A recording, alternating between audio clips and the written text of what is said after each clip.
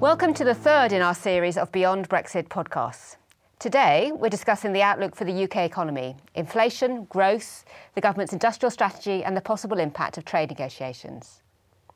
I'm Gaynor Bagley, PwC's Head of Corporate Purpose, and I also chair our EU Steering Committee.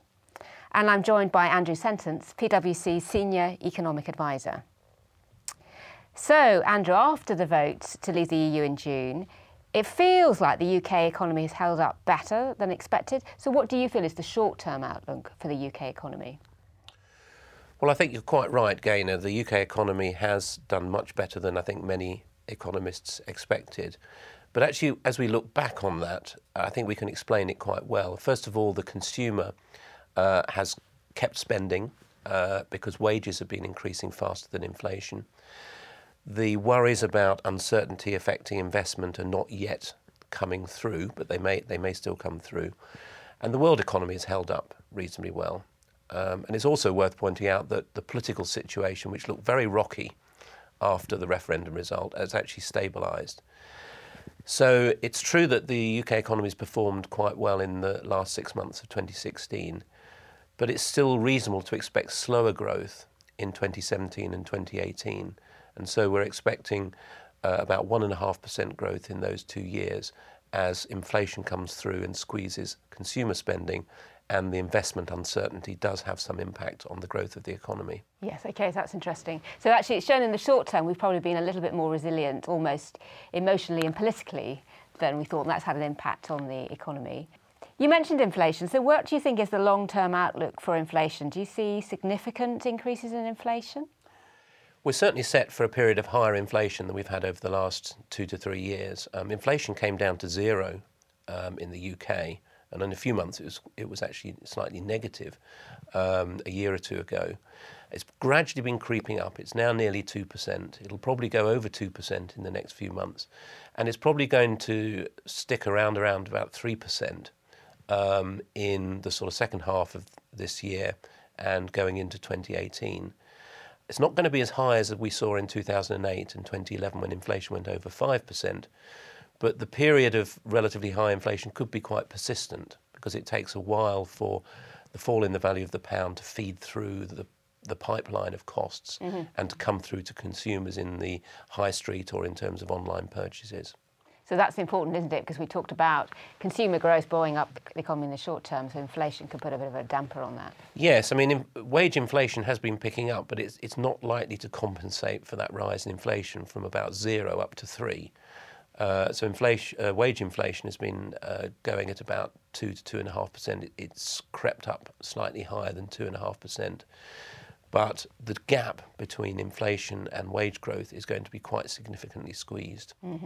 That's important, isn't it? And we always talk about averages and the economy as a whole, but do you see any disparity between particular regions of the UK that will be impacted more than others? I think the influences that we see are going to operate across the economy as a whole. So the three main influences are, one, inflation squeezing consumer spending. That's going to affect everybody. The second is in terms of investment uncertainty. And again, that's going to be affecting businesses across the whole economy. And then the offsetting influence is perhaps the world economy doing a bit better than expected. That's going to help support growth. But again, that's going to feed into what's happening across the economy as a whole. So I don't think we're going to see big regional and sectoral divergences. And the government started to publish information about their industrial strategy. Do you see that having an impact and maybe perhaps helping even out any disparities by region? Well, I think the government's industrial strategy is very sensible. It's trying to improve the conditions for business across the country as a whole. There are some regional dimensions to it in terms of supporting infrastructure, which hopefully will benefit connections to the north of England and other outlying regions. But it's what I would call a horizontal industrial strategy. That means improving the sorts of things that all businesses might benefit from, like skills, infrastructure, and not trying to target specific sectors. In the past, in the 60s and the 70s, we had an approach of trying to pick winners and intervene in specific sectors. That's not what the government's got in mind. And I think that's consistent with economic thinking. So it's a good thing. But I think we have to be realistic about the delivery and the impact of this industrial strategy. Anything where government's trying to change the conditions for business has a very longer term effect. If you think about education and skills, if you improve the education and skills of the workforce, it takes quite a while to feed through into the productivity of workers. So this is quite a long-term thing, and the worry that you would have is that in a few years' time we have another shift of emphasis in a different direction. So it has to be pursued over a long period and delivered ultimately. Yes. Okay, so that's always a difficulty, isn't it, balancing short-term, long-term, which businesses are grappling with all the time. What sort of economic data do you think businesses should be tracking? What's going to be the really important ones for them? Well, I think in the short term, one of the things that we think is going to change the outlook for the UK economy is inflation. So the extent to which inflation goes up and how long it stays up will determine how big the squeeze in consumer spending is. And I think businesses will want to look at that both in terms of the impact on consumers, but also in terms of making sure that their wage increases are competitive. If they're in quite an area of the labour market where there are skill shortages, that could be an issue. I think the growth of the UK economy is always something that you want to follow, but also the growth of other economies around the world. The UK is a very international economy, and how we do ultimately depends very much on how well the world economy does. So if the world economy goes through quite a reasonable growth period, that's going to take the edge off these Brexit concerns and help the UK economy get through a period of additional uncertainty. So we've produced some long-term forecasts, haven't we, that show that long-term, relatively speaking, the UK should do relatively well in the long term. Is that presumed that's critically dependent on what trade negotiations we actually end up with?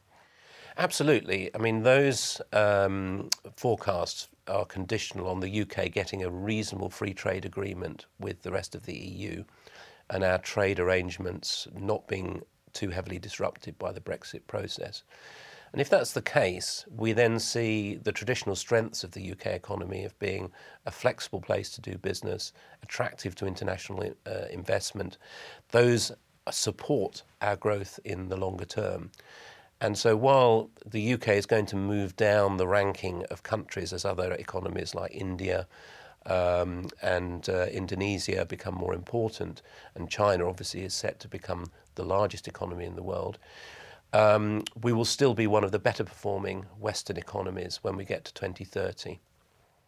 Okay, that's interesting. And what about the state of public finances? We have the budget coming up later in the month. What do you think the public finances, is that going to give some freedom if the economy's been a little bit better for more investment by the government? Well, the Chancellor ahead of the budget did get a bit of a boost from better borrowing figures, and he's actually got a bit more room for manoeuvre, and I wouldn't be surprised if he uses a bit of that in the budget, because the government want to do everything that they can to keep confidence relatively high for consumers and businesses. So a bit of additional tax reduction on a selective basis could well be on the cards for the budget. Longer term, the influences on the public finances are a bit more uncertain. We could face quite a big bill for the exit of the European Union, and so we don't know how that's going to pan out. And obviously it depends on how much growth slows down over the next couple of years. That could have an impact. But I think the Chancellor's actually got some of the bad news on public finances out of the way. That came in the autumn statement. And so there is some scope for public finances to do a bit better than expected.